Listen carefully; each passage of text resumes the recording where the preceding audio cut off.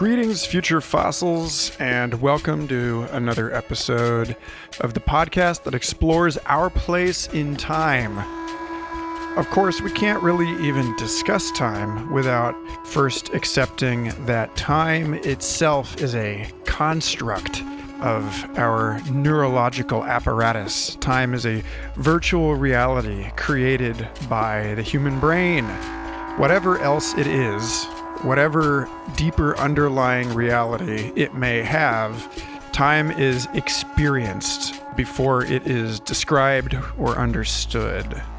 And so if we're really going to get to the heart of the issue, what better way than by exploring the states of consciousness in which time does not exist, aeonic time, or the intersection of every moment with eternity. Considerations of our unique moment in history as a third psychedelic revolution bring us to the point of intersection between the passage of history and the so-called end of history, the moment beyond which our narrative structures collapse and our efforts to arrange things in a linear sequence of events are no longer sufficient for explaining the complexity of postmodern, post-historical, post-human existence. Which is why I am so pleased that this week I get to feature Razam and Niles Heckman on the show. I've known these guys for years and can think of few people more qualified to discuss the bizarre dimensionality of the deeply psychedelic 5-methoxy DMT experience, the so-called God molecule that forms the basis for their investigations in the first episode of their documentary series, Shamans of the Global Village.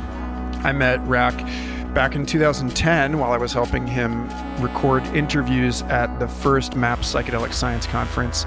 And so in anticipation of this year's event in April, I hooked up with these two guys to discuss what they think the revelations of psychedelic consciousness disclose to us about the future evolution of the human species and our place within the unfathomable living intelligence of our biosphere. Yep, it's going to be one of these wild rides, folks. So suit up for an extra long episode and a rather delightful ramble down the corridors of speculative gabbery that might actually touch on, for the first time in the history of this show, what those rhetorical, unborn future digital archaeologists we expect are listening in transtemporally to these episodes might actually be. But before we get started, I just want to take a moment to thank everybody who has been crowd-sponsoring Future Fossils podcasts on Patreon, giving $2 or $5 or $10 a month to support the 10 hours a week or so I spend on this show to help articulate the beautiful futures that we want our descendants living in, and to give us a necessary bracing dose of hope for our confused but still quite promising endeavor. If you would like to help this project, patreon.com/Michael Garfield is the site, and your sponsorship affords you access to extensive archives of auxiliary material, including music, poetry, early access to new media, and even original artwork, if that's your thing. A special shout out to Heidi Berg-Lavasieu and Camilo Klingen for joining the illustrious roster of Patreon supporters. And also big thanks to the folks who left reviews for Future Fossils on iTunes recently. That helps a lot to get this show into the ears and minds of everyone who would appreciate it. Don't forget also we have a Facebook discussion group, and I post interesting future-flavored articles in there just about every day. So if you want to stay up on the community aspect of this show, the discussion, you want to meet some of the other weirdos listening to this, then look for us on Facebook. And with that, I'll quit my yabbing and let Rack and Niles take you on an adventure into the global shamanic culture, the third psychedelic revolution, the revelations of the world's most potent psychedelics, And weirdly enough, snails. Wow, do we talk a lot about snails in this episode. Have fun. Thanks for listening. Enjoy the show.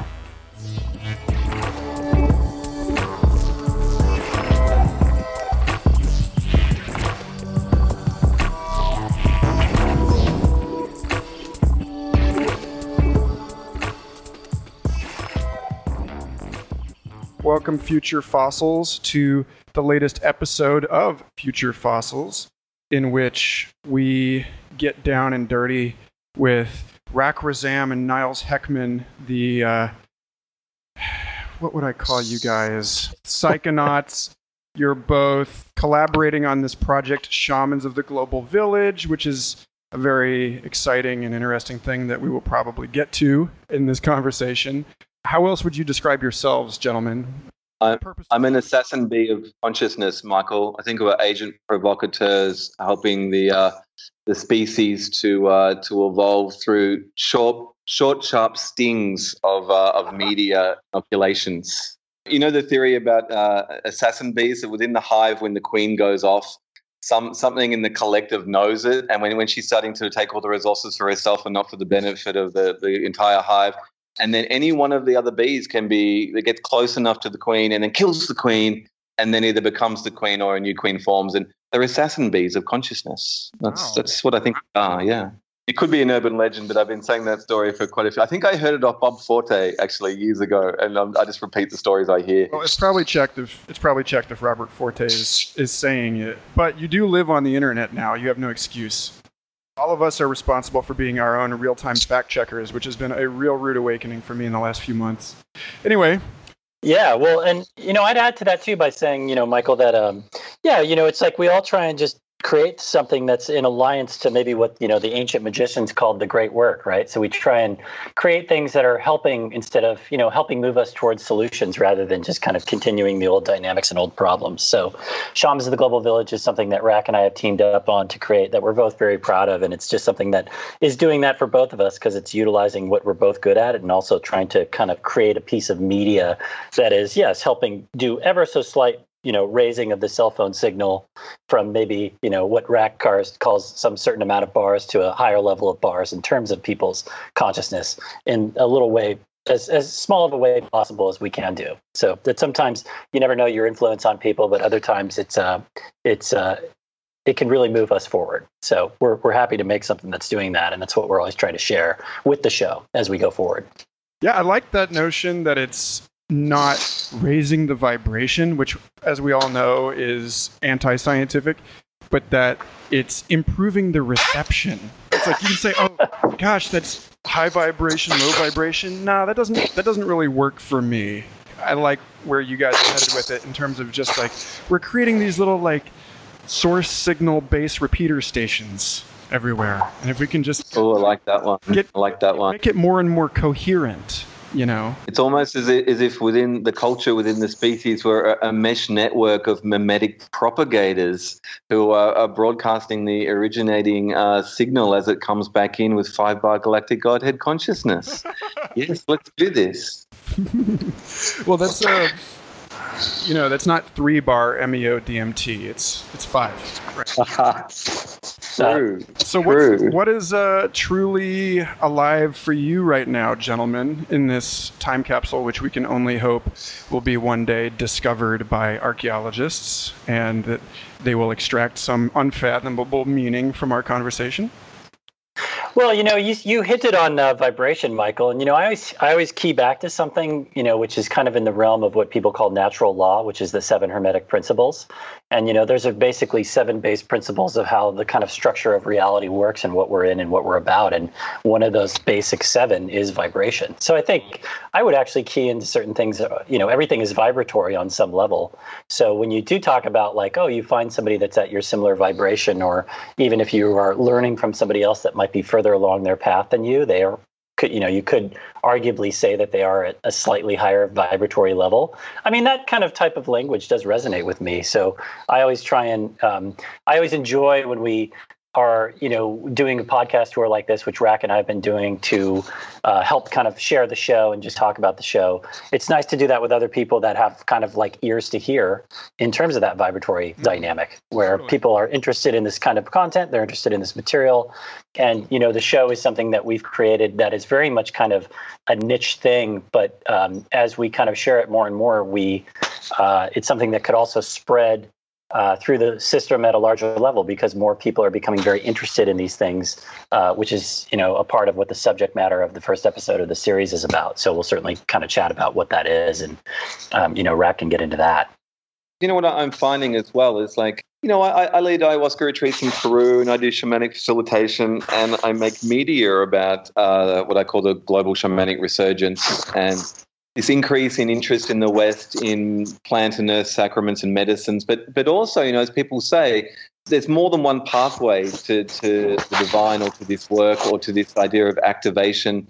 Whether that's tantra or meditation or plant sacraments, or just there's so many different ways. But essentially, what they're all doing is raising vibration. And a lot of the work with plant medicines, and especially with 5-MeO DMT, that's the medicine which is in the Bufo of various toads. So episode 1 of Shamans of the Global Village looks at the work of Dr. Octavio Rettig, who is a Mexican who was originally a GP. He has his own addiction history. He was a crack addict for many years, and he helped heal himself through working with psychoactive medicines. And then he helped bring this medicine of the Bufo of various toad, which contains in its parotoid glands a secretion of both bufotenine and 5-MeO DMT, which is potentially, when smoked, the most powerful psychoactive known to all cultures. I mean, it occurs endogenously in the human brain. 5-MeO can be found in many plant species. It's in all the mammals. It occurs as part of our, tryptamine wetware and our connection to consciousness itself. If the human organism is in total darkness for 10 days in a darkness retreat, which many indigenous cultures still do, and I know Mantak Chia, one of the modern tantric masters, offers darkness retreats in Thailand.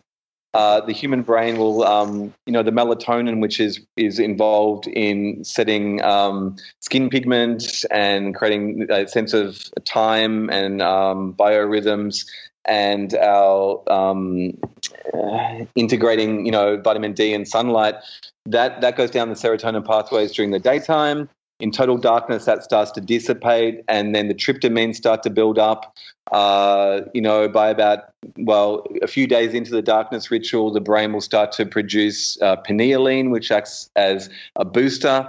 By about day 6 or 7 in total darkness, the human brain will start to endogenously secrete 5-MeO dimethyltryptamine, which is essentially, this vibratory experience, to bring it back to vibration, of this oceanic white light unity state, which some people throughout history have called God, or you could call, in modern terminology, a non-dual state, a unity consciousness state.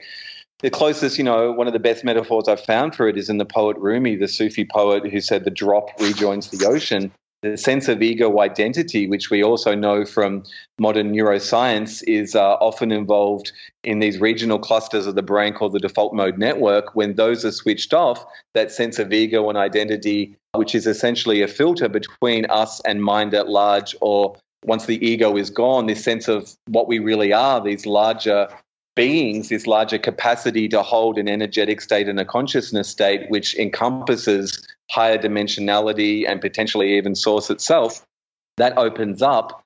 But the really interesting thing is, by the day 6 or 7 in a darkness ritual, the brain starts to produce N-dimethyltryptamine, which is what many consider the visionary state, and the experience potentially of entities or geometries or things which the witness of the ego, which is still involved in that experience, can be moving through, but can be feeling separate from. But at the peak of it, there's this dissolution into a complete egoic-lessness state of unity consciousness, which seems to be the great pool of becoming itself, and that underlies the play of forms and the illusion of separateness that we're all vessels in. But as Niles said, to bring this full circle, it's really all about vibration, and all these different modalities, whether it's martial arts or tantra or breath work or whatever, they all involve the human organism modulating its vibratory state. And, as part of that, indigenous cultures around the world believe that we have a multiplicity of beings, in the sense we have an energetic being,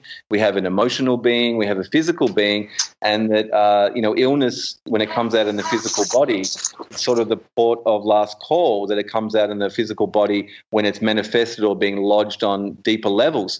There's a famous Canadian doctor, Dr. Gabor Mate, who's been working with addictions for over 20 years, and he says that in his experience, at the root of all addictions is some sense of trauma in the individual, and something that is lodged deep within them on an emotional, even energetic level.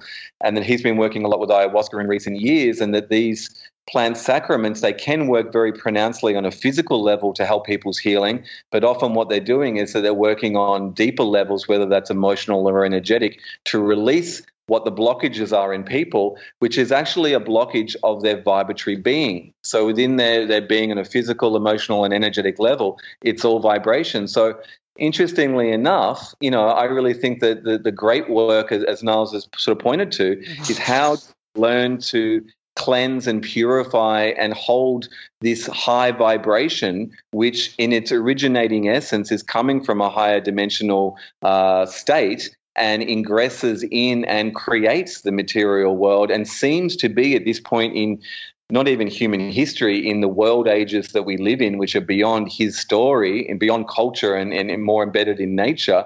It seems to be that this energy is coming in, and it's becoming denser, it's becoming electrified, and this vibratory state of excitation and awakening, which is almost akin to an orgasm when you think about it, is building within the human species, within our culture, which is embedded within nature, which is embedded within Source itself.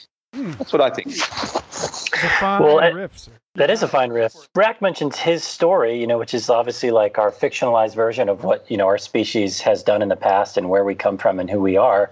And another play on his story is my story, which is the mystery, right? So any sort of internal experience, like what, is called the toad medicine, or what Octavia refers to as the toad medicine, which is essentially the natural form of 5-MeO DMT, which we highlighted in the episode. Any experience that one has with this, with this dynamic, which is very much an initiation into a higher state of consciousness, leads one to kind of discover a little bit, maybe the smallest amount of mystery, right? So instead of just history, it's all about kind of finding your own mystery. There might be a way to tie those two together if you'll indulge this. The recently, or rather more recently, relatively recently discovered gamma brainwave is that I am to understand the finest, like the highest frequency brainwave, and that it decays. That's why it was harder to notice. They found that it seems to coordinate activity between brain regions, and that it may actually, that there's some sort of, whether it's indicative of coherent brain activity as a product, or whether it is actually conducting information between brain regions, I don't know. But I do think it's interesting to note here that we can, I think, get on this notion of the highest vibrational known brainwave being that which yields or is yielded by the coherent brain activity, and that when you're in one of those ultra coherent states, you tend not to be fractured psychically into categories. That you're in this increasingly well described flow state, which, as Jamie Wheel in his book has talked about, which I haven't read, but I've heard him speak about this the richness of information, the effortlessness, the selflessness, and the timelessness, because those are all things, the self-other divide and the sense of time, and with it episodic autobiographical memory, and with that a set of preferences that creates effort, right? that basically like the richness of the DMT state overwhelms those processes in the brain and probably diverts blood away from them in order to better allocate resources for like attending to it. Like they talk about, babies basically are a low signal to noise ratio brain, like learning so fast that there's not much of a person in there. And that's also true when you're really afraid or when you're infatuated with somebody and your pupils dilate. It's because you're trying to like learn about them on a most likely unconscious level. You're trying to absorb more data. And so there's this whole relationship between data flow through a person and like the efficiency of the way that they organize internally in order to accommodate it. And the sense that basically like the big mystery and then the little my story, like the big mystery sort of like squishes the little mystery out. And in that. So I don't know. That's a lot. It seems like with these experiences that one thing they do is they show us that we are kind of, from like what you were mentioning, Michael, a mental perspective, that we're almost like these subjective consciousnesses that are in the aggregate part of a larger objective consciousness, right? So this experience kind of allows you to, ego dissolve into the ultimate, like, universal mind, right? So because there's ancient wisdom talk of like how, in fact, most of the universe itself is like a mental construct. So that this type of experience kind of lends to what you're saying in that regard of like you almost have this larger galactivated upload to universal mind in a lot of ways in terms of the information that you get or where you go or what the experience is. I think it certainly would become easier for you to like relax the screen against what you might consider irrelevant. That's like so much of our experience. It's like over 99% of what we sense, we do not perceive.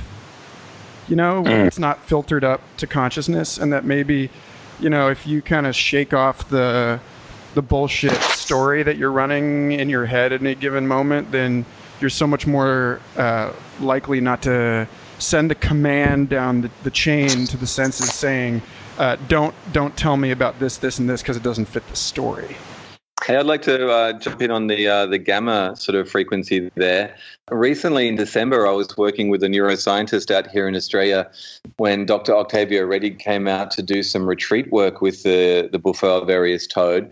And I won't mention his name because he is a rigorous neuroscientist and he continually berates me for my hippie sort of, right brain, left brain, whatever it is, languageizing and sort of intuitive conceptualizing of his rigorous scientific data. And there's some data which he's been getting from doing baseline readings before the 5-MeO Buffalo alvarius toad and after. And, comparing those readings, does closed eye visuals, open eye visuals before and after. So getting 4 sort of quadrant sets of readings. And he's been getting some what he considers really revolutionary understandings of consciousness from what happens on 5-MeO. But to paraphrase and probably to bastardize his work completely, there are some interesting aspects of cohesion that happens during and after the 5-MeO toad experience. But gamma was something which came up quite a lot. Now, gamma's only been something which we've had the technology, there's alpha, beta, gamma, delta, theta, and what is it, alpha, beta, gamma, delta, theta? Yeah. Regions of the brain, as we know, beta's sort of problem solving, alpha's sort of this low level idling state. Gamma's more the cohesion, as you said, Michael. Delta and theta are involved more in the meditative states or deep dreaming states, things like that, or deep shamanic states, for instance. But gamma is something which happens at a certain frequency, which is so fine that it's only been measurable with technology in the last few decades or less. So, even on that level, it makes me wonder if our technology was more fine-tuned, if we would find more gradations or levels of consciousness itself. But you're right. Basically, gamma is this cohesive state that comes together. And we had some interesting readings where basically what was happening was that, alpha, which is more a daytime, really aware, present in the world type state, and theta, which is more sort of daydreaming or, meditative state, they were coming into phase lock and creating a gamma frequency. So it seemed to be not just that gamma was a sense of cohesion, but when working with 5-MeO, which incidentally seemed to point towards the fact that it wasn't just blood flows going from the brain itself. Obviously, blood and glucose in the brain taking up a lot of energy, and having a full release 5-MeO experience obviously processes and takes up a lot of energy in the brain physically and neurologically, as well as on a consciousness level.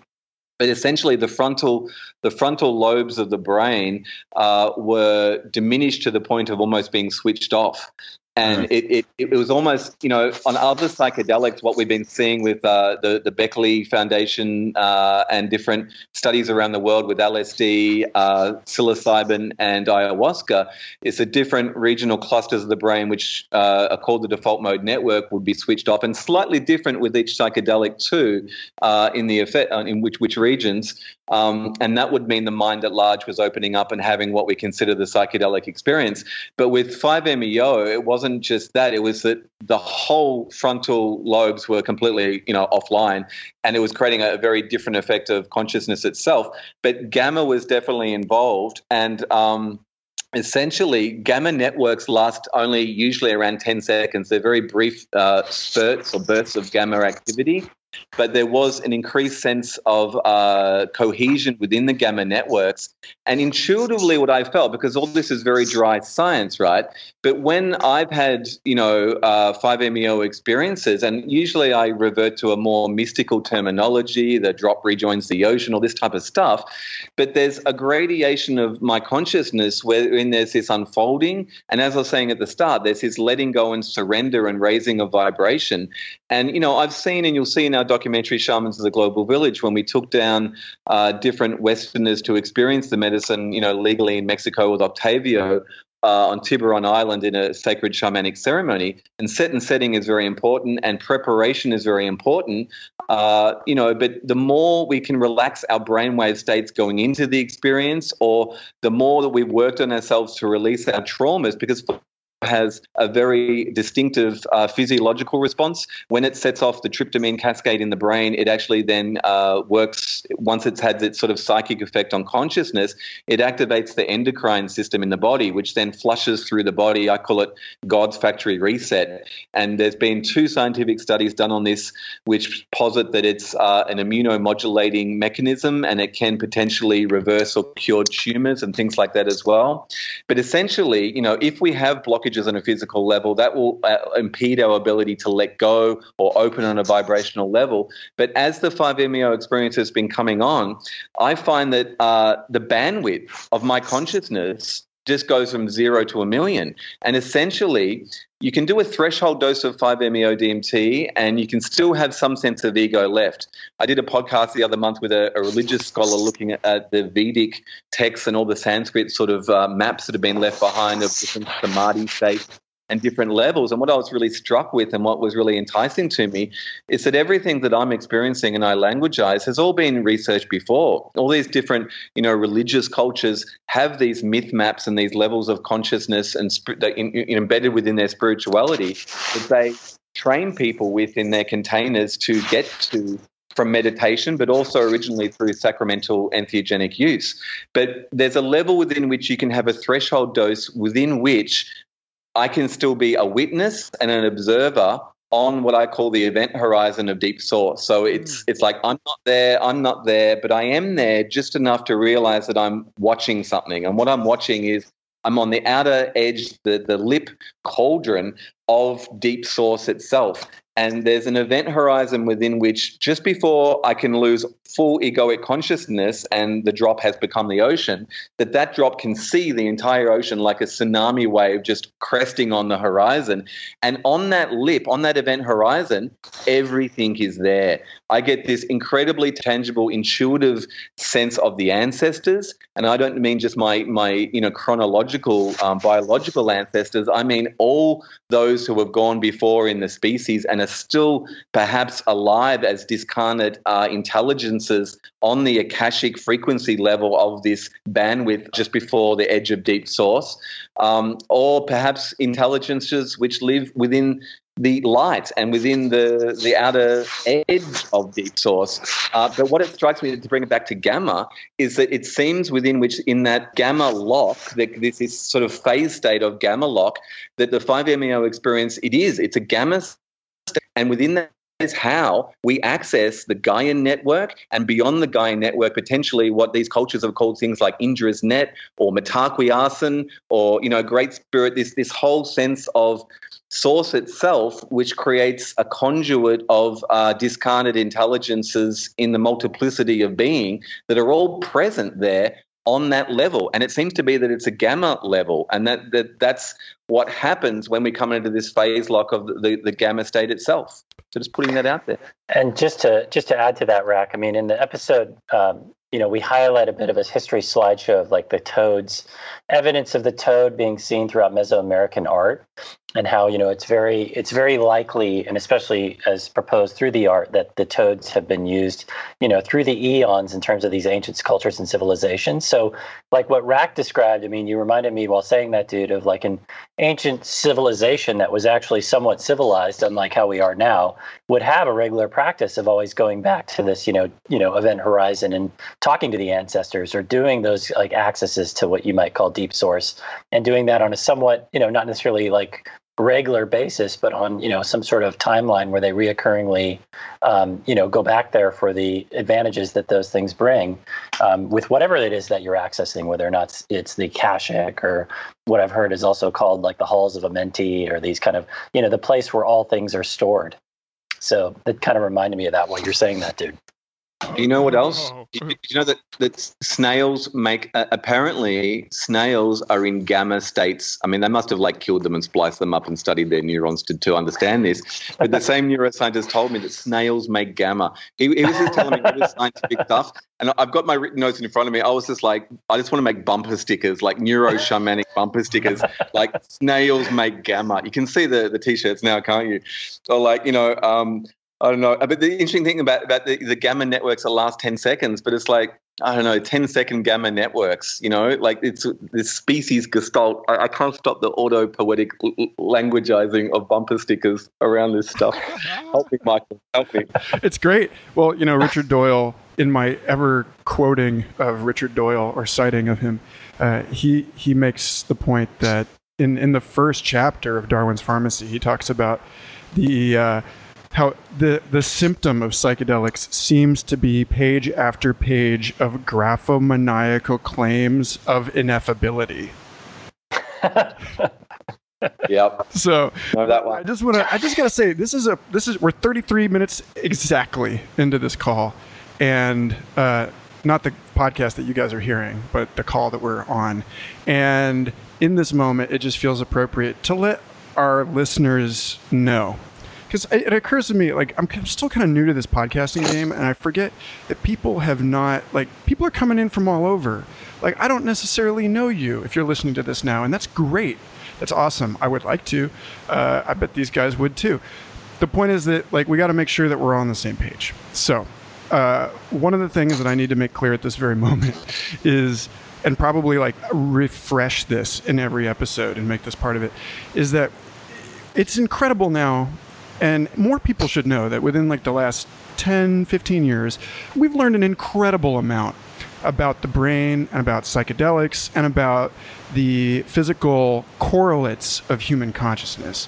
And we've found, without any shadow of any kind of a doubt, with like the most rigorous neurological methods available to us, that these spaces that shamans and Zen masters and other, enlightened or awakened people have been getting into for thousands of years, we found that these things are real, that they're reporting from places that have commonalities across brain scans, because we've looked at brain scans of people from all kinds of traditions.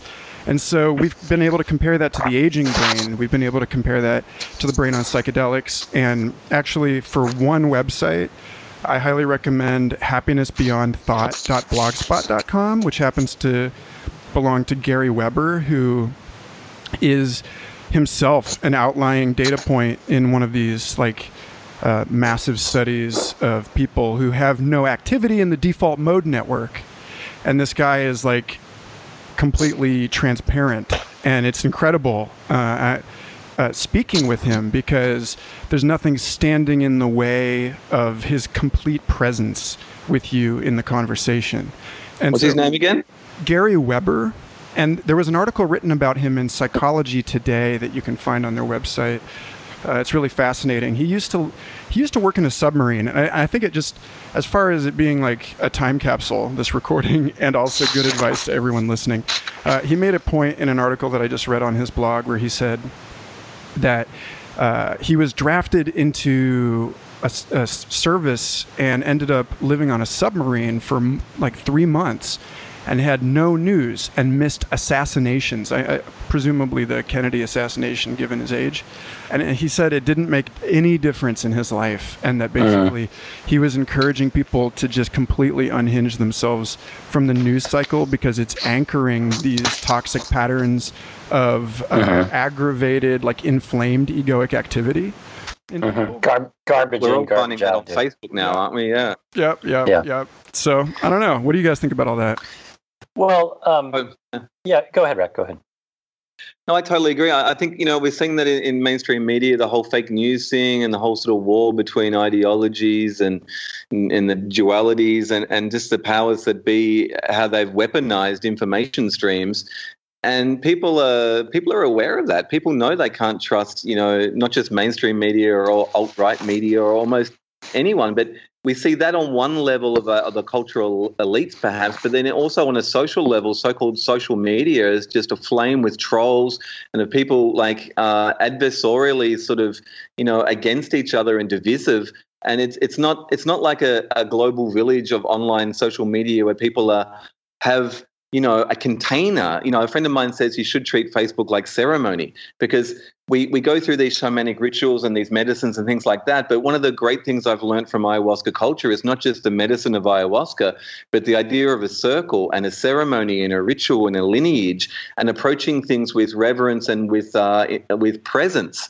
And if we apply that to the ceremony of life, we need to apply it to things like social media. And we need to choose wisely where we put our energy, because we know that, where attention goes, consciousness flows, and that we start to disempower ourselves and energetically leech our energy off by engaging in or having to defend ourselves from the trolls online, whether they're paid government agents or just people that are angry because they're so upset with the system and the powers that be and so unhappy in their lives in the culture which has been created, which we all know is not working and is disintegrating in front of our eyes. And, potentially we need to join the right type of social media groups where the focus and the ritual and the container that is created is about problem solving, is about community, is about equity, about listening. We need to have the right mechanisms in place, which mainstream social media just doesn't have. And people are getting so weighed down from it. They're switching off in droves from Facebook, from social media in general, which is probably healthy, because there is a whole world outside of the screen, and we need to be engaging more with that world and with ourselves as a community in the flesh and blood world.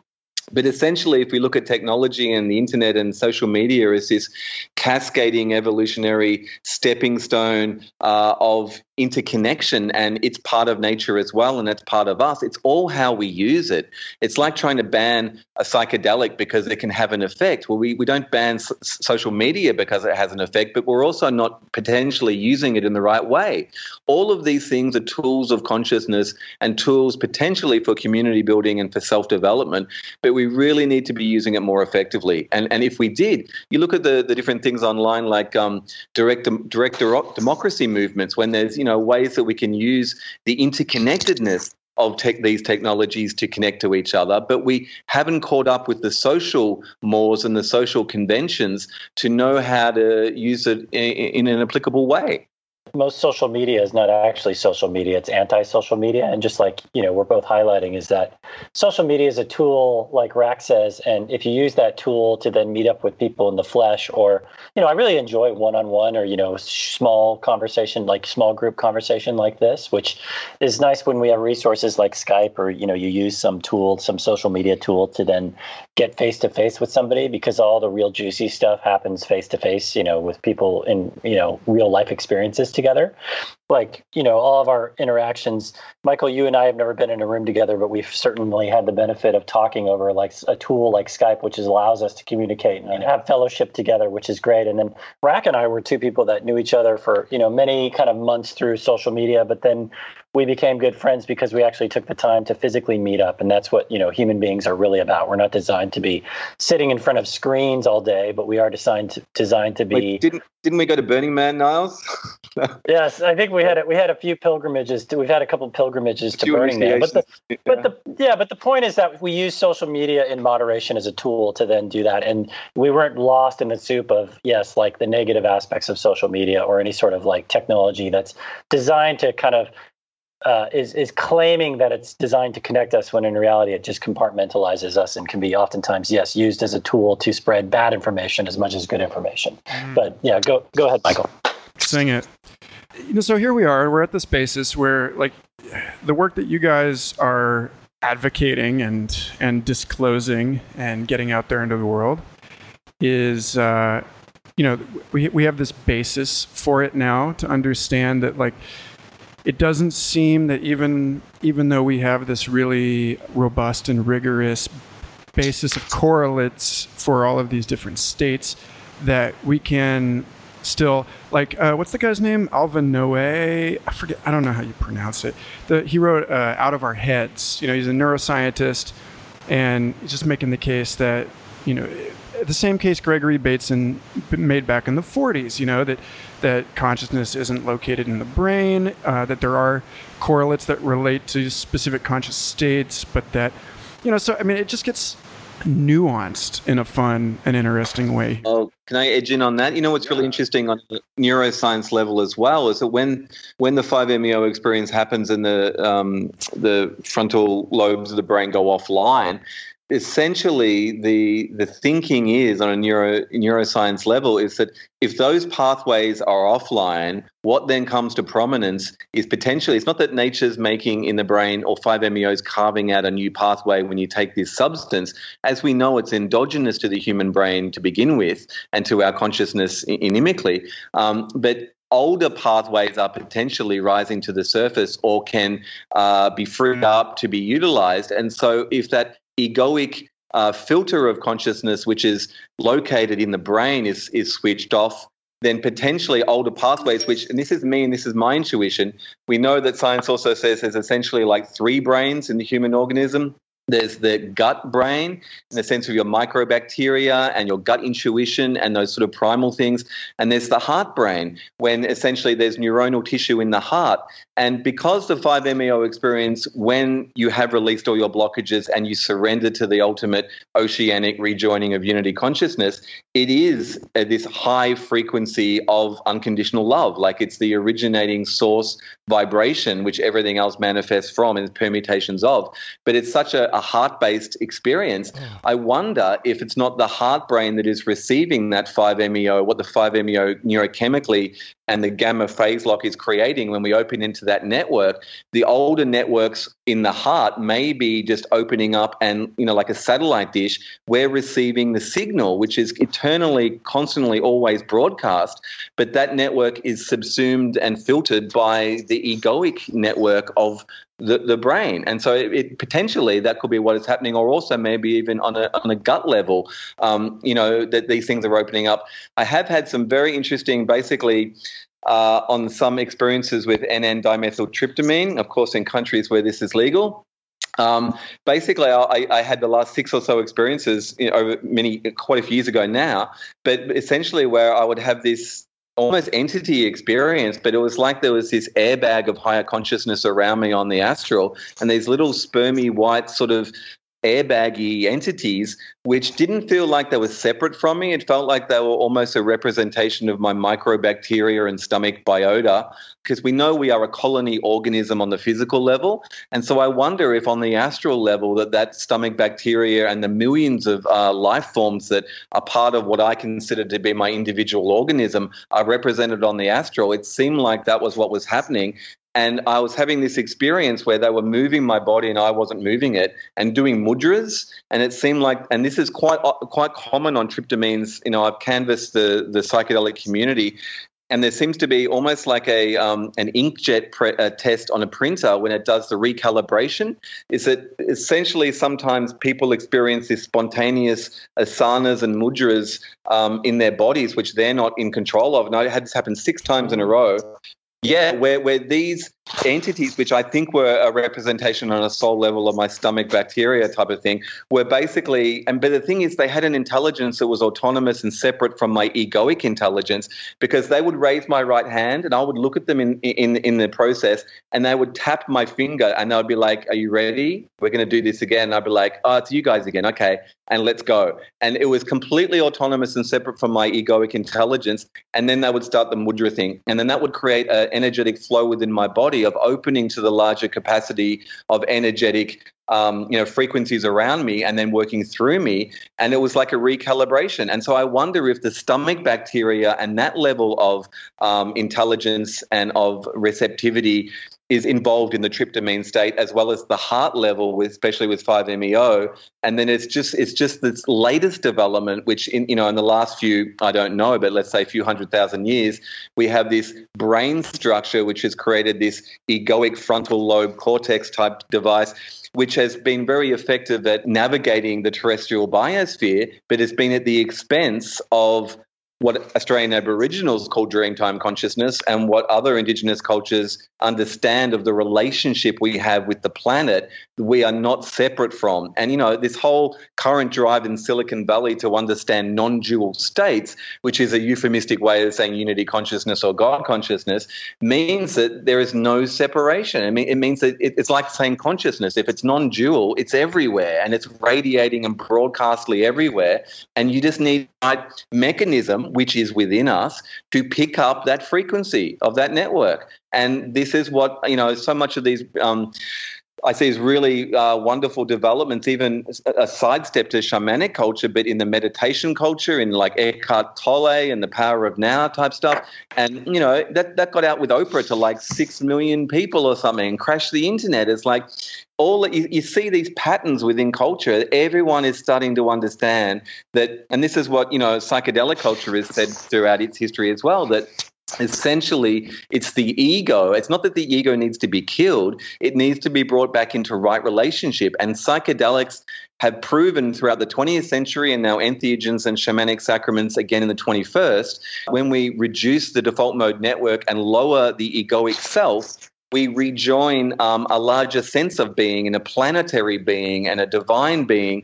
And it seems to be the antidote to history, to the egoic sense of what we've created in history, which is a culture which is embedded within nature, which has gone wrong. It's become like a global cancer within the biological organism of nature, yet we are nature.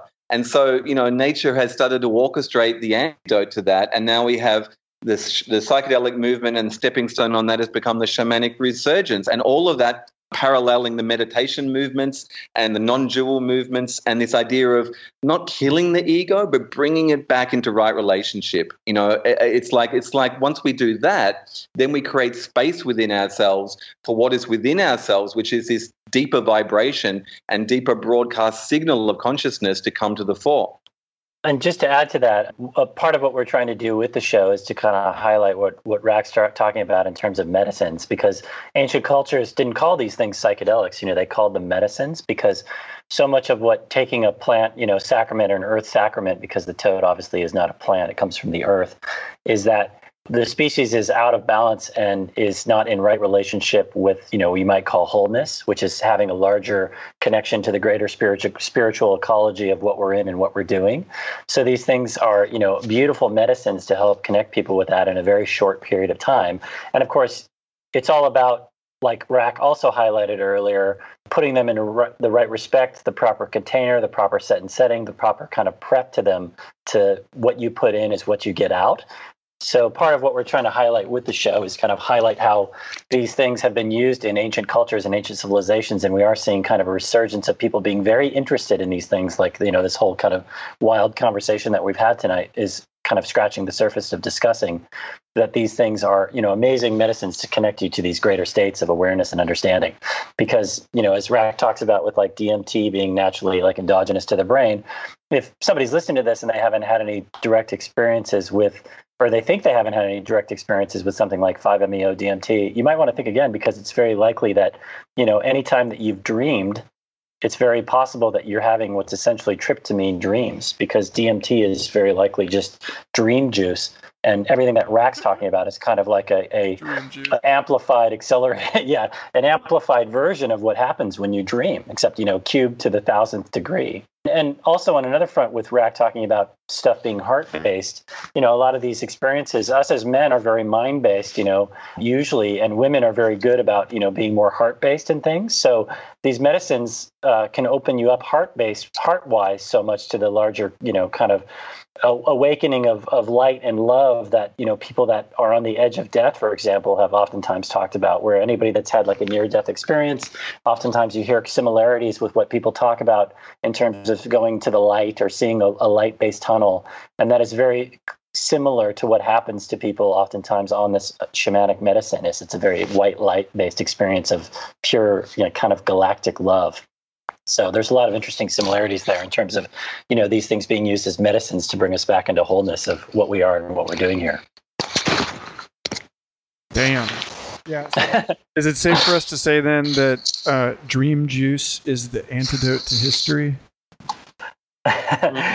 Yeah, well, it's interesting. I've talked about this before in terms of like myth being probably more accurate in terms of what our history is about, rather than our prescribed history of what we've been told has been our past. And I'm starting to really think that our history, from what the history books have said, even from a mainstream level or an alternate level, are completely not what we think.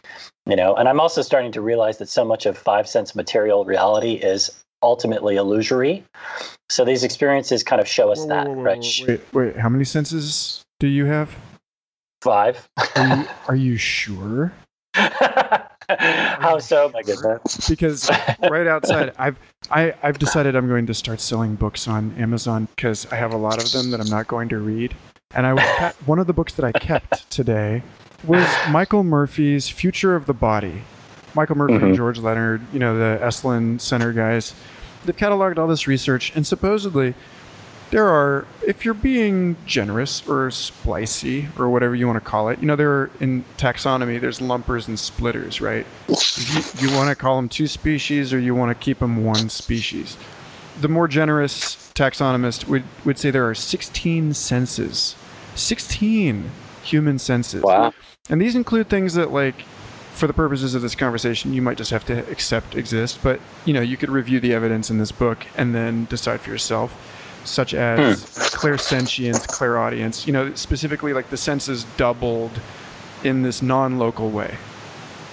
Yeah, I would separate that as like a kind of typical riff that I would talk about is a helpful dynamic of separating like exoteric versus esoteric. So maybe if somebody's trying to classify a larger amount of senses that we have, it would be like internal esoteric senses of, kind of what we can open up to spiritually, not materially. Like some Rudolf Steiner, How to Know Higher Worlds. Yeah, How to Know Higher Worlds. And there was a lot of talk about how Steiner was tapping into something essentially called the wisdom stream, because he had, connected to this kind of greater ecology through his practices and his direct life experiences as a mystic.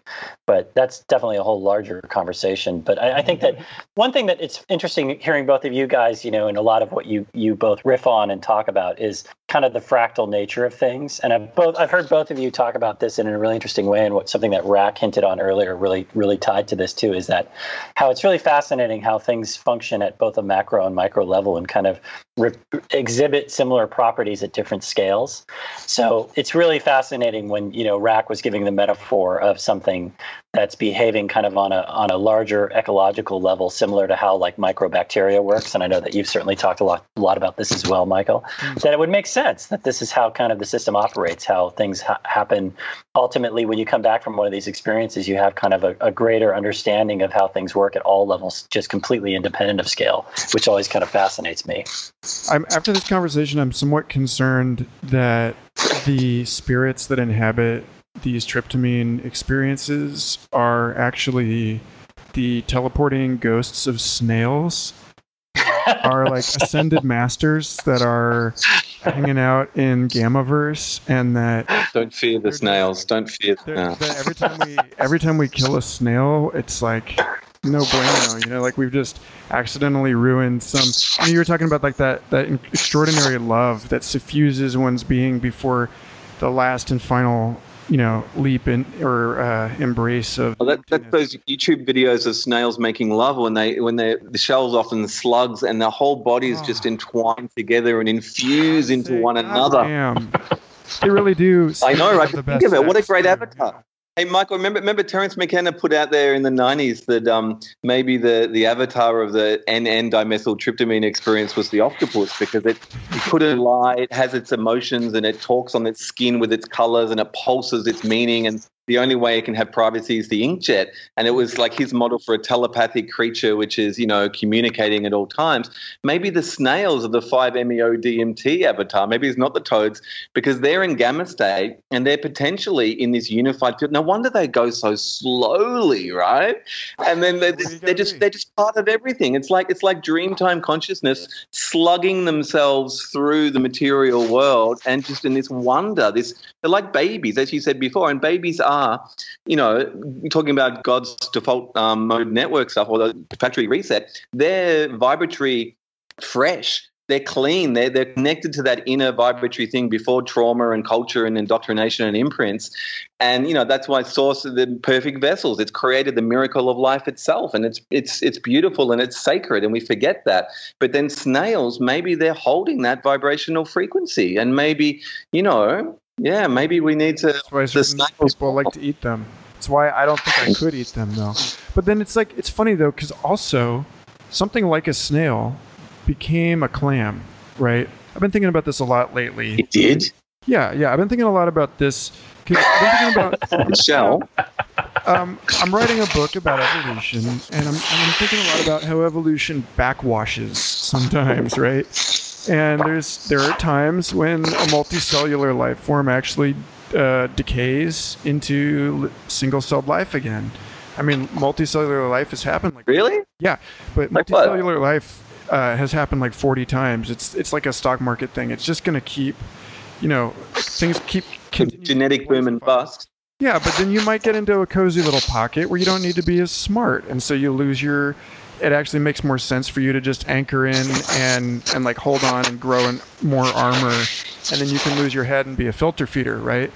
That strategy, it concerns me because what it means is that not only did they give up smart, like not only is this like a cheeky little business kind of RAF, but it's also like they gave up what you're talking about, which is like this ecstatic God consciousness, like this, the uber snail mind.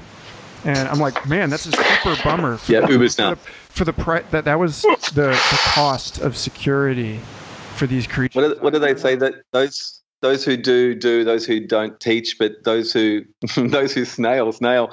Hey, it's so interesting because I remember once a couple of years ago I was in Costa Rica and I was in a shamanic ceremony with Grandfather San Pedro and down on the beach, and with the 5-MeO medicine, basically if you have a full release and it clears the pathways of the brain, and potentially it actually permanently affects the neurochemistry or the wiring of the brain or the pathways, and maybe even biologically, as we said, and clearing trauma and things like that. But a lot of people experience what is called reactivations, but I actually think is an ongoing activation. You have a relationship with not the toad, that's only the catalyst, but of your own endogenous 5-MeO and what that reveals of the deep source vibration within you when you can open to it and let go and let the ego down.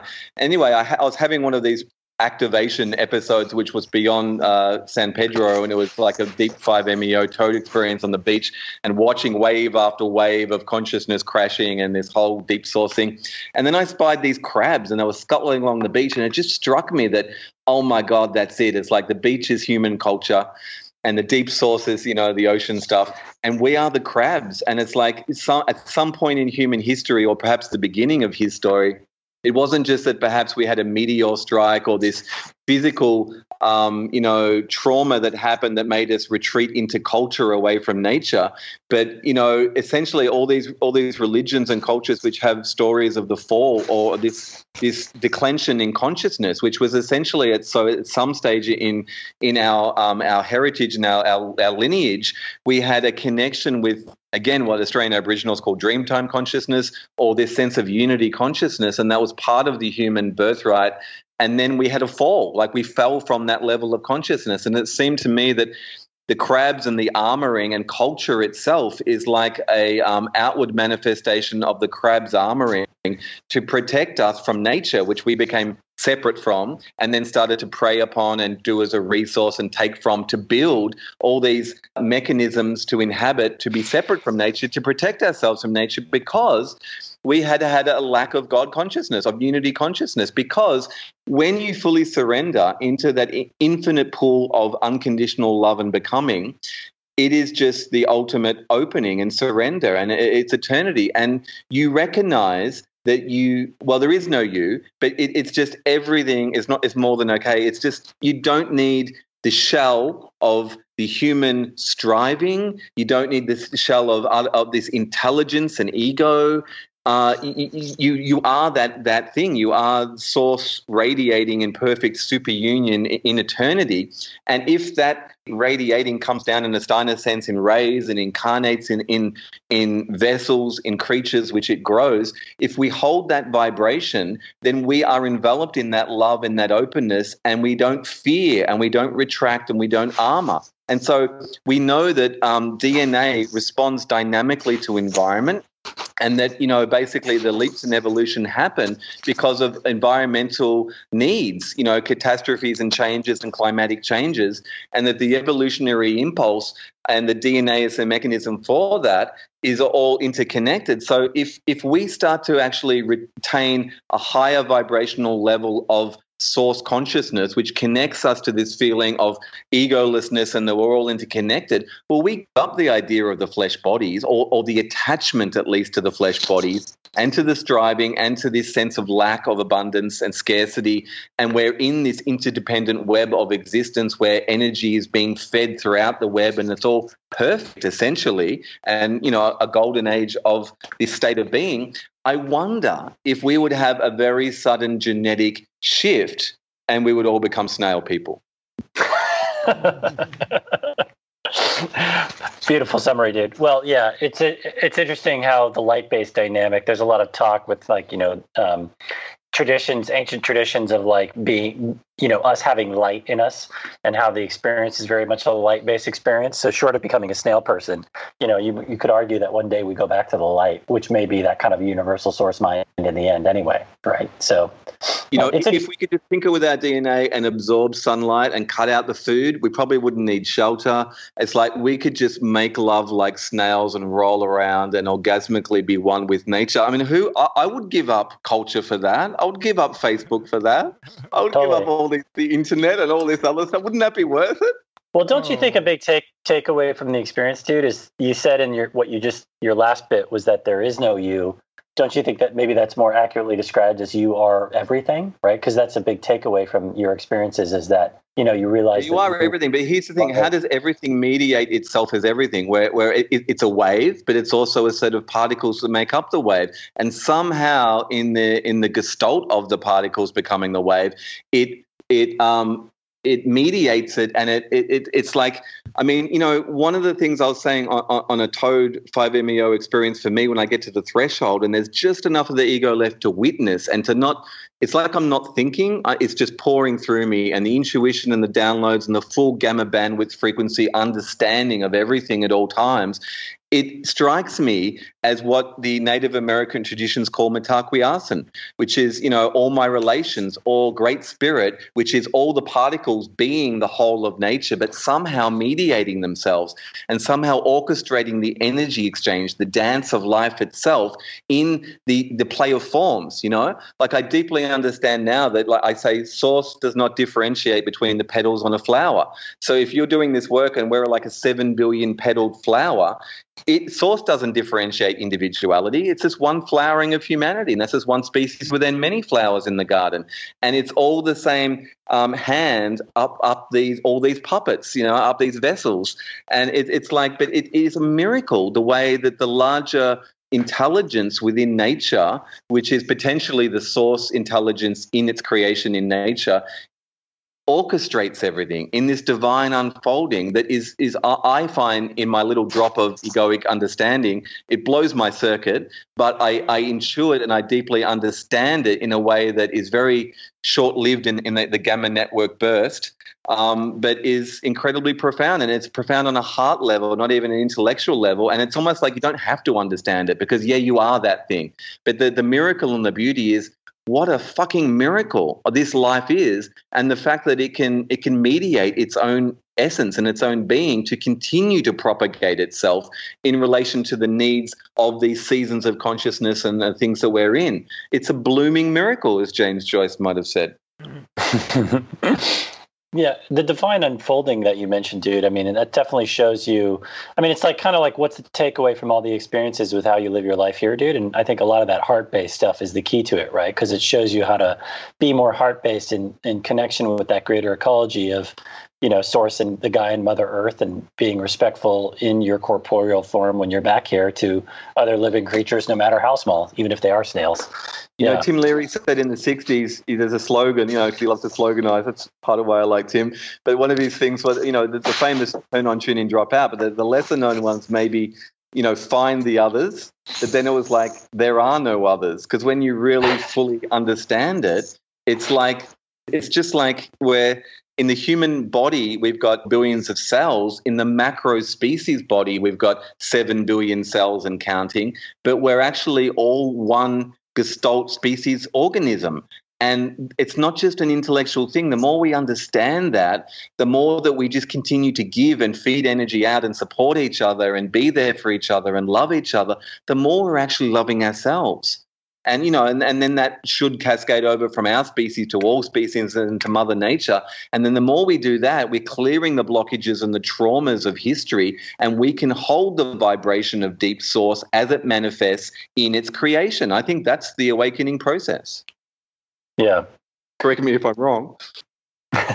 No, it's nice because the more one steps into that subjectivity of the other, and then through it, like cast the rope across, and then, builds a bridge through, and then pretty soon you've got an economy going. And then this is the psychic process by which one absorbs shadow material, like recognizes the other as self. That you describe it, and then you engage in a dialogue, and then eventually that dialogue becomes so rich that you're able to switch seats at the table and recognize the other as this, that you've been acting this whole time.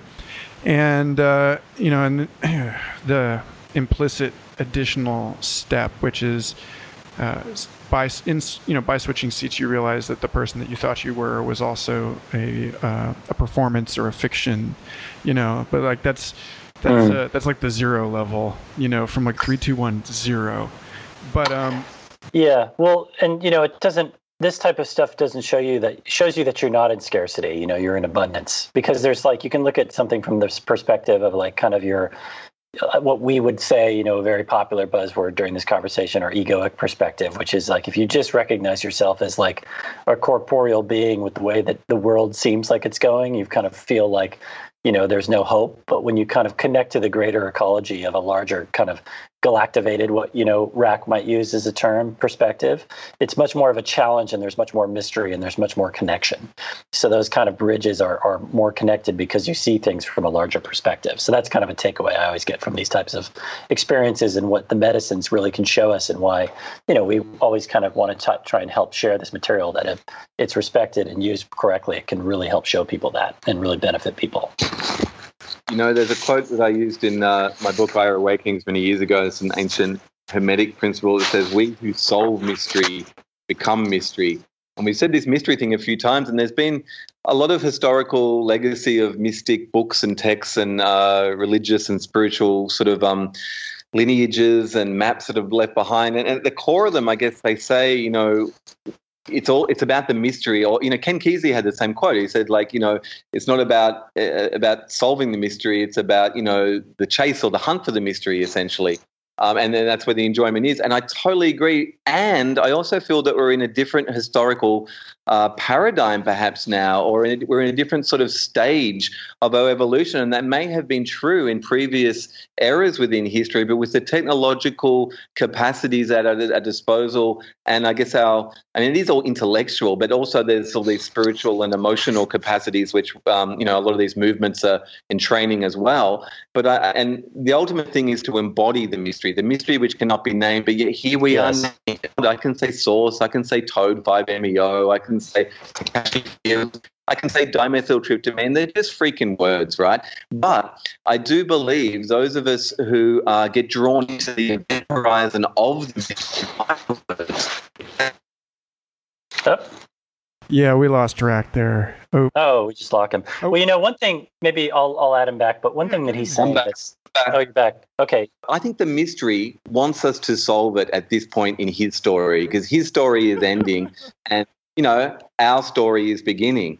And it's like the mystery wants to be solved, and the solving of it is the embodiment of it and the living mystery. And that so much of the scaffolding of culture and of linguistics and the words creates a container for the ceremony of embodiment of the mystery. And I think that's what we can do. And that's where, a lot of this cultural learning is happening in the shamanic cultures around the world. And hopefully, the media, that things like Shamans of the Global Village is helping be a honeypot to draw people to showing them, the outside flesh body or the container of the experience.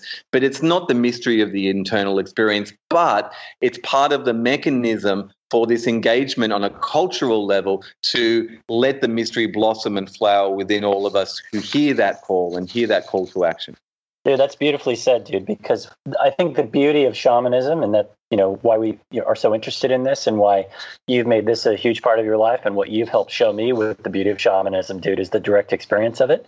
Because like Rack just mentioned, we basically are showing things that if you don't have reference points on them, especially in terms of the first episode, which highlights, the strongest medicine on the planet. If you don't have reference points on what the experience looks like, just in terms of when you see somebody else taking it, it looks very kind of scary and intimidating. But when you have proper setup on it and proper context internally for people, it's such a beautiful experience, because it's allowing them to have that direct experience, which leads ever so slightly towards what technically you could describe as a little bit of the mystery. And, a mystic, I could speak to this because this kind of correlates with another project that I'm affiliated with. A mystic is somebody that's been initiated into something called the mysterium, which is all about discovering and knowing what that mystery is. The mystics kind of know about this through their direct experiences, because you can only experience it. You can't. Obviously, we can kind of give suggestions and show these things and talk about these things on a podcast or show them on a show, but ultimately it's about people directly experiencing them for themselves through their own life path. And you could argue that's kind of a key ingredient to why we're here. So that reminds me again that maybe, because, ayahuasca and shamanic stuff, it's very popular in mainstream media these days, or it's not mainstream, but it's increasingly ingressing into mainstream culture, this idea of shamanic modalities, and that there's a larger world out there that we can experience. But I wonder if, that and other pathways we've touched upon very briefly, the Tantra movement, the meditation movement, the non-dual states, the consciousness hackers, in fact, using technology to entrain brainwave states into this field. All of these pathways I wonder if they are going to synchronize at some near point in his story into this singularity moment within which, as a species, we all achieve gamma lock, in the network, because all it really takes is if you have these global meditations where, millions of people are meditating in the same point in space-time all at once. And within the brain chemistry or the brain wetware, it's like if we're all achieving a certain state of mind at the same time, on a species level, this entrainment, I think, is happening, because if we're all getting onto the same wavelength and we're all synchronizing, then we're creating a circuit for that deeper thing to come through. And if you get a critical mass doing it at the same time, it becomes more permeable and becomes more possible for that container to be held on that. Yeah, it's like the evidence of seeing effects in, surrounding people's behaviors with a group meditation or something like that. But I mean, then I would argue, of course, that it's an individual path from one-on-one. But when you have a group of individuals that are, as we go back towards the beginning of this conversation, maybe at a similar vibratory level, you can do amazing things in the aggregate as groups, which, you very much discovered, Rack, through people experiencing medicines together in circles together. So it's like, find the others and, find your fellowship that you can experience these things with to all level each other up. So that's a beautiful element. Have you gentlemen read Ramez Nam's Nexus books? Oh, yes. I fucking love that man. In fact, I invited him along to one of the Terra Incognita projects, 5MEO neuroscience retreats that we're doing. I should hit him up again. Ramez, if you're listening to this, that man gets it. I tell you, the Nexus series, when I read that, I was like, oh, yeah, using technology to have, hive mind, gestalt, higher level consciousness experiences that lead all the way to the divine. I mean, it was interesting enough because he accurately embodied, almost in a sort of, spy thriller type novelistic way, almost really realistically how the establishment would push back against such a technology developing if it became very tangible and visible in the culture, and how they would almost want to weaponize that because it's a threat to the homogenized hierarchy of dominated culture, essentially. Yeah, I think he very convincingly projects the drug war and in general the war on civil rights into a future where people just want to get freaky and link their brains up with nanotone dust, And the scenes of people having these group mind experiences, like he talks about how not to spoil too much, but like he talks about how in Thailand the technology is encouraged rather than discouraged as it is in the United States, and how therefore many monasteries have embraced it as a way of deepening their group meditations, because then they can all form one group meditator that disappears. Yeah. And then, that they consider it like the fourth turning, that it's the next major development in Buddhism, because now you can start, running people as nodes in this massive parallel computation of an even deeper Buddha mind. Well, it's interesting because I think that it's inevitable, whether it's through a technological mediation or a shamanic sort of modality or natural meditation. All these pathways are pointing towards the same sort of central source, and this ability for us to open up what Terence called the terra incognita, the invisible landscape, that of the mind and of the soul and the spirit, which is within us. And with so many of these pathways all pointing to this, it's not even around the corner. It's here. It's arrived. We're doing it. We're doing the work. And I think it gets really interesting. And this is where I really like this idea of neuroshamanism, of seeing medicines like the 5-MeO DMT from the Sonoran Desert Toad with neurofeedback, with brainwave entrainment devices, potentially even recording those and using passenger helmets, magnetic stimulation, cranial stimulation helmets to play around with these modalities and to entrain each other, because this isn't sci-fi anymore. We can do this. We are doing this already. And it's like, this is it. It's arrived. We're living in the future now.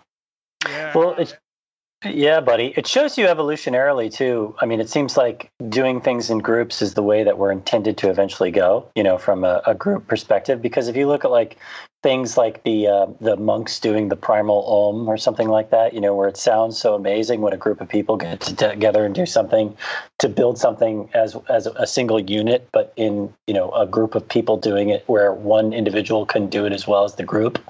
That's always interesting. Or you see the footage in things such as Koiwanascati, where those kind of tribal people do those interesting dances as one, and the effects that are gotten from that by each individual in that process obviously has a larger kind of effect on the system. So it seems like that's how we're intended to move in the grand scheme of things. Yeah, I must say group work is definitely where it's at. And even with 5-MeO DMT, we've been experimenting legally in Mexico with this medicine, doing threshold doses in what we call the 5-ship, but in terms of like a group gestalt formation. And when, that frontal lobe cortex goes down and individual ego goes down, and you essentially have 5 petals on a single flower that source consciousness is arising within, it creates like an organism, 5-bodied organism with one soul that is moving with that source energy. And it's just like Nexus. And to utilize technology to record and to entrain and to optimize those brainwave states really, I think, is the way forward. I also know of different practitioners that are working with indigenous tribes in Mexico with the toad, who also do, without the neurotechnology, but also do group work, and they've been finding the same. There's something really special about when we come together, and you've got to remember that the human organism is a herd creature. We're designed to be part of a tribe. We're not designed to be alone. And there's something that happens, I think, electromagnetically or in a capacitator sense, almost like in the Matrix, when all the machines go wild and use the vessels of the human organism to host the electromagnetic ability. But it's almost the same for Gaian consciousness. When we come together, we create a capacitator that can hold more bandwidth. And so when the individual ego is lowered, and potentially, and this is what the mystic scholar I interviewed the other month was saying as well, there's these Vedic maps and the cultures of the Indus sort of Indian sort of area in the golden age of human civilization. They were also experimenting with group work, and someone in those cultures would potentially hold like 5th level samadhi state and be in deep source consciousness at all times, intended to by others, and not come out of that. Someone would be in 4th level samadhi consciousness, a rishi, who would then be sort of tapping on that threshold of consciousness and be able to interact. Someone might be a 3rd level samadhi consciousness in Sambhoga bliss body state. But, collectively in the gestalt of the culture, someone's got to do that deep work and do the weaving and hold it. And the whole idea of the sutras in their understanding was the weavings between this sort of reality and deep source reality, and going in and bringing back, and going in and bringing back, and anchoring heaven on earth. And it needs a group to do that. And then when we do that in groups and we experiment with the loss of individuality and the flowering of the gestalt of the group, and how source can anchor and manifest and move the group in a single organismic sense, I think that's the way forward. And I think that's potentially where other species like the insects have gone before. And that, it's like capturing the wind or something. You can get blown around, but if you form a sail, if there's something bigger than yourself, you create. Oh no! We lost track again. What a silly time to lose you. Well, let me add to that maybe while he loops back around, is that you've done a very brilliant thing, Michael, on this podcast. You're the first person ever to bridge us from, Rack and I's one project, Shamans of the Global Village, which is this kind of episodic series talking about, each episode focusing on a specific medicine purpose and with a specific medicine, to our other project, Terra Incognita, which is Rack, Rack's kind of team of people that he's kind of collected, essentially doing work in various states of consciousness, sometimes under tryptamine states, sometimes under, various, meditative states with EEG neuroscans of the brain. So this is kind of now, forging into the other kind of Terra Incognita project, which is also equally fascinating. And we've talked about both, but Terra Incognita is all about this kind of group work. And it's interesting in the reference points of the reference of the matrix of, somebody can go into the matrix as an individual, or you can go in with a group of people in different pods, or how we saw in the film, people strapped up to different, we're going in together as a team. So it seems like from kind of an archaic revival or tribal sense, it's like that's what we're designed to do in a tribe, is, all sit around a fire, or, a medicine room. Or actually in the episode, we show at the end of the first episode, without kind of giving away the ending, we do show a moment of us in unity in a little cave in a little smoke room, which is similar to what the Native Americans used to do, right? Where they would pour a sacrament on the fire, or take a sacrament together in kind of small dose and all upload together, because that kind of tribal sense of connection with your fellow brother and sisters is maybe what it's like, inherently when we do live more tribally together in small groups that we're all kind of traveling with, not from just we're going from one location to another, but in an astral sense, traveling with your fellow tribe. I'd like to say that I'm back, and I think that source consciousness cuts me off every time I get too close to the truth. That's funny. I bridged the gap, my good man, between Shamans of the Global Village and Terra Incognita. So while we had you in downtime, thank you, my dear fellow. I just explained the kind of bridge between those two projects because, obviously, Rack has done a lot of EEG work through Terra Incognita, hence a lot of the conversation prior about the brain and the various brain states. Insofar as the Incognita is actually Terra, and in that sense tangible, I'm curious to know, with hard-hitting questions this time, guys, I'm curious to know from either of you, what has your work in these telepathic meta-human organisms achieved? Because I feel like I've definitely participated in these astral jellyfish or cybernetic golden Shanti squid, whatever the fuck.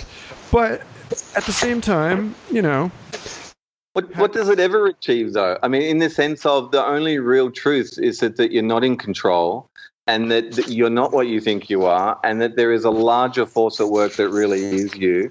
And then it's like, how does the ego integrate that? And it's like, oh my fucking God. In the peak of the experience, you get it. And then for me, I've been feeling quite tangibly in the last few months this really subliminal awareness of distributed consciousness, and sort of the fact that it like when I go through the 5-MeO experience, it's an ego death, and that means you die. Your ego dies and luckily comes back. But there's such a fear around it right at the edge of it, because I know that I'm going, and it's the biggest thing you can ever do. And so on one tangible level, my fear of death is reduced, and my understanding of what I believe is on the other side of the individual organism dying is completely opened up. And I feel very joyful about that space and very open to that space. And I also feel a greater sense in my linear lifetime of letting go of sense of control, and also being of service to the greater collective and to the awakening of that collective, and also not attached to that, because I can't do anything except be an expression of whatever wants to come through, and I can choose to accept or reject that. I can work with it or not. I can be armoring and closing off, or I can be open and surrendering and letting it come through. But tangibly, I feel connected to that Gaian network and to that larger consciousness and loving consciousness of divine source. And it's changed the face of my life. It's changed the path of my life. And hopefully I'm still young enough to embody and to anchor and to put in practice a lot of what it will teach me. Basically, I've seen around the corner enough to know what I need to do next. And it's a deep transformation of my habits, my rituals, my relationship with life, with myself, with my family, my loved ones, my community. And I think it's the beginning, or it's not the beginning, it's the deepening of the spiritual path. And it makes it very tangible. Whether I like it or not, I can hide from it. It doesn't go away. The awareness of that thing is with me every day. That's what it's done for me. Yeah, and it's kind of opened you up to a little bit more of a alignment with maybe what you might argue is your dharma or something in terms of what you're doing with this life around, right? And the practices that you leave. Yeah. And these experiences open you up so much to the kind of magic and the mystery of life, because they show you that the universe isn't this kind of mechanized, cold, mechanical thing, right? There's so much more out there in terms of what you can possibly experience, in terms of, to go back to kind of how we started this conversation, the mystery, and how so much of that is, my story in terms of each individual's path. And that is a spiritual path. And yeah, I mean, I used to worry a lot more about things. I used to always be so freaked out about like micro worrying. And now it's like, let go, just be present in the moment and enjoy the path that you're on. And, it doesn't mean stick your head in the sand to what's going on in terms of material reality. But, when you have kind of an experience that's what you might argue is a ever so slight mystical experience, which again is kind of union with the divine, it really shows you that it's a path that if you follow it kind of synchronistically, can lead to beautiful things and allows you to have a much more fulfilled and beautiful life without, so much bad attachment to things. So yeah. High five. Well, for clarity, every single thing that you've said so far has just in its own way been this totally integral and coherent and completing statement. And then every further statement has then enveloped and contained and contributed more to the former. And so we're at a point now where pretty much anything you say will suffice as a closing statement that will contain all of which came before. Yeah, well, let me just wrap up. I mean, the show is just trying to kind of give people an ever so slight preview as to what kind of some of these kind of modern practices of some of the things that we've been talking about tonight are with people that are, kind of younger people that aren't just kind of, some douchebag in Santa Monica that's claiming he's a shaman with no connection to the lineage of the indigenous people, but trying to show medicine practitioners that have had that kind of lineage through the indigenous traditions and the respect of the wise elders that have showed them how these medicine practices work and how, Octavio, for example, is the highlight of the first episode, is somebody that's trained with the kind of local indigenous tribe that has been in the Sonoran Desert of Mexico where the toads are.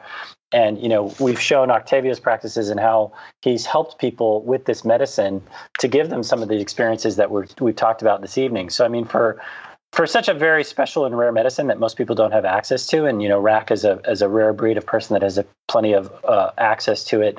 And, I've had the amazing honor of having, experiences with it as well. That's something that we hold and cherish. But the show is just something that can kind of give anybody that's just has ever so slight interest into this a preview, a window into like, what the experiences that we've had has to kind of lead as stepping stones to maybe what will perhaps one day become your own experiences as well. So this show is just kind of a vehicle to help kind of share a little bit of this information and knowledge, because through a podcast, it's great to hear about it, but it's also amazing to kind of see it actually happen. So we're very kind of proud of the result, the pilot episode of what we're hoping to make, a series. This has just been something that's made independently by Rack and I, but we are very kind of proud of what we filmed and what we showed in the first episode, centering around some of the things that we've discussed tonight.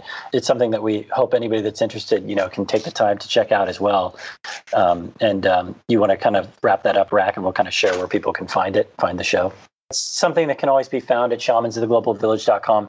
Yeah, well, I guess maybe just to bring it back into the more mainstream commercial modality, yeah, we're filmmakers. And, I guess I'm going to go out on a limb and say we're mystic filmmakers, Niles, because I know you have your mystic bent as well.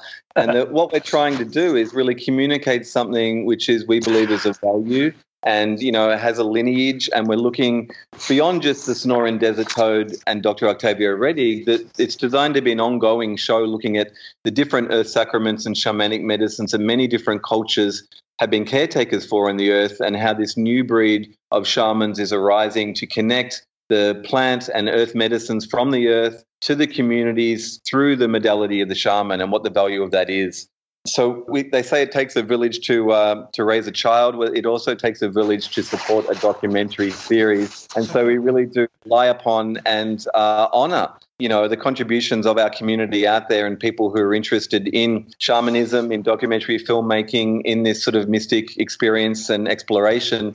And, I just want to thank Niles so much, because it's been such a joy working with him and finding him on this planet, and how we do gel together as media makers. And we did this on an incredibly small budget and, a very small creative team. And it enabled us to really get in there and to document this very effectively and very rawly and very honestly, and to try to, portray this role of the shaman and being a caretaker for these shamanic sacraments and the lineage. And we want to do this again. This is episode 1, and we really hope to document some other shamanic practitioners around the world that are working with iboga and psilocybin mushrooms and San Pedro cactus and Salvia divinorum and, even marijuana where it's legal. And there's so many different, what Terence called these exopheromones, that these psychoactive substances that the earth secretes as interspecies messengers. And it really feels like Gaia's really wanting us to connect. And so as we document that, we're really documenting this reconnection or reweaving of people with the medicines of the planet. And so we really want people to watch our show and to help spread that word and to recommend it to their friends and their networks, because we rely upon that support. And so thank you in advance. Gratitude. Yeah, and thanks for having us, Michael. Yeah, it's a pleasure being a future fossil with you, Michael Garfield. Yes. I hope that this recording exists 1,000 years from now, and that your payment mechanisms are still set up and payments, and that your distant descendants, or your 33rd generation of clones or whatever, are able to accept payments from people who are amused to discover that some piece of you still exists out there. Pay us in money now and pay us in awakening souls as we move on.